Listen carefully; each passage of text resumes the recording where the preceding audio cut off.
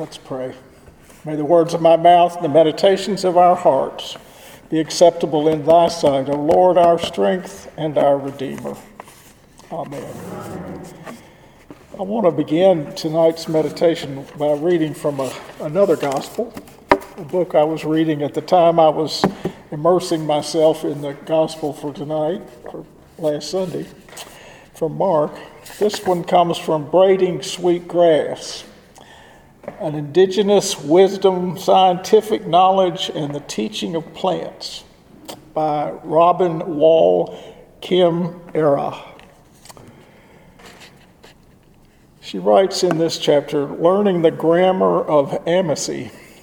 I come here to listen, to nestle in the curve of the roots of a soft, hollow pine needle tree, to lean my bones against the column of white pine, to turn off the voice in my head until I can hear the voices inside it, the shh of wind and needles, water trickling over rock, nuthatch tapping, chipmunks digging, beech nuts falling, mosquito in my ear, and something more.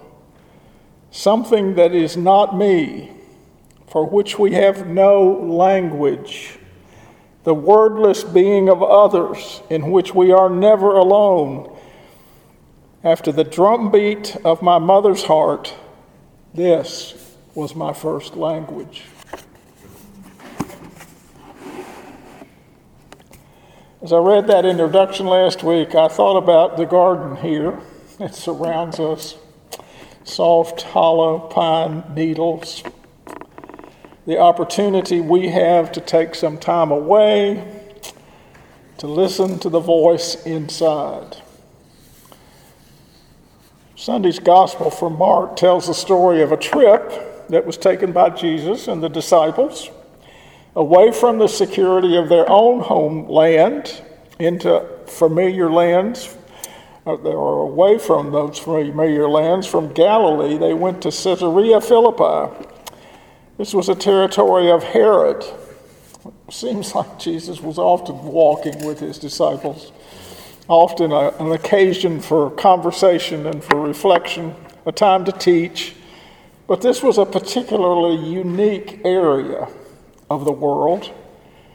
It was near a town named Belanissus, which it once had been the center of the worship of Baal, the god of Baal.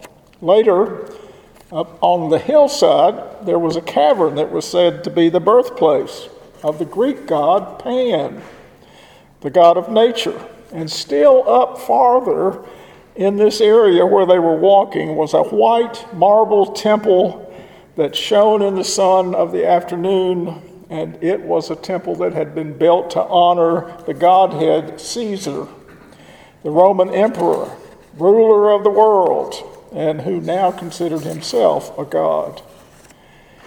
It was in the context of this place that Jesus asks his disciples. It's a seemingly innocent question. So, what's the word out on the street? What are people saying about me? Who are they saying that I am? What is the buzz? The disciples are quick with an answer. Some say, you're John the Baptizer. Come back. Others say, you're the long-awaited Elijah that we knew was to return when the Messiah came. Others suggest that he might be one of the prophets. They take the question seriously, but their answers say more about them than they are answers. Elijah was an important prophet from the past. John the Baptist, a more recent figure, calling for repentance. The disciples followed Jesus because he spoke with authority. He brought words of healing and compassion. Words used to describe him were significant, but not very creative. Not words that caught the essence of who Jesus was. It's Peter who reaches deep within. I can see him pausing before he spoke. Somewhere from within, he takes and makes the bold claim, "You are the Messiah." Here in the midst of the center of the worship of the god Baal, in the supposed birthplace of the Greek god Pan, in the shadow of a significant temple to honor Caesar, it was Peter who listened. Deep within to the voice, he reaches beyond the conscious level of thought, even beyond the subconscious level, to the deepest level, the level of the unconscious. He speaks from a voice that he has heard from inside his being. Peter is also the one who speaks from the gut. He will not later be the one that will deny Jesus while he's in the garden outside the palace of Jerusalem there, the trial. And on an earlier time, he'd stepped out onto the ocean, the lake, I guess, the water, to meet Jesus walking in the sea. I think if we'd had a chance to meet a modern Peter, we would have said he was a man who was without boundaries, a person who often spoke without thinking.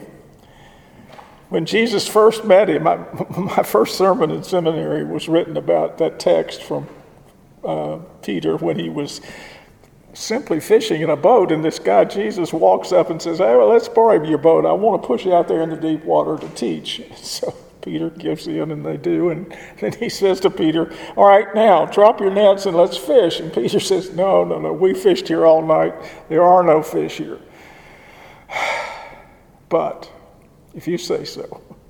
And he lets down the nets, and the boat nearly drowns. I mean, it swamps because it's so full of fish. And so Peter, of course, walks away from a boatload of fish, from his life work to follow Jesus. He will become known as the rock on which the church is built.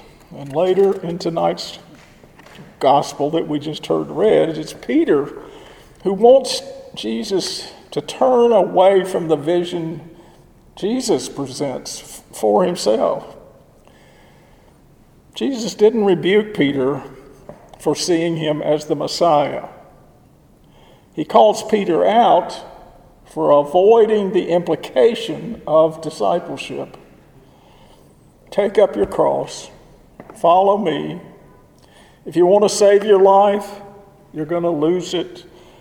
If you risk losing your life for my sake, you'll find it. I was struck last week, among other things, the 20th anniversary of the towers coming down and all the sadness that surrounded that.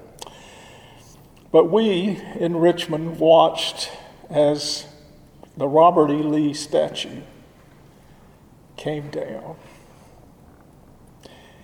Here in the capital of the Confederacy, surrounded as we have been for years by the symbols of slavery, the walls came down and new hope is born. 2,000 years ago, Jesus walked in the midst of temples that are now forgotten gods, Baal, Pan, Caesar. Peter reached deep within for a new vision. You are the Messiah, the one long awaited, the one hoped for. From deep within came that recognition. So it's perhaps time for us to pause, to spend some time out there in the garden that surrounds this place, to listen for that something more, as Robin writes, something that is not me, something for which we have no language, the wordless being of others in which we are never alone. And with Peter, with Robin, we can say, hopefully, you are the Messiah who calls us to new life. Amen. Peace of God that passes all understanding, keep your hearts and your minds in Christ Jesus. Amen.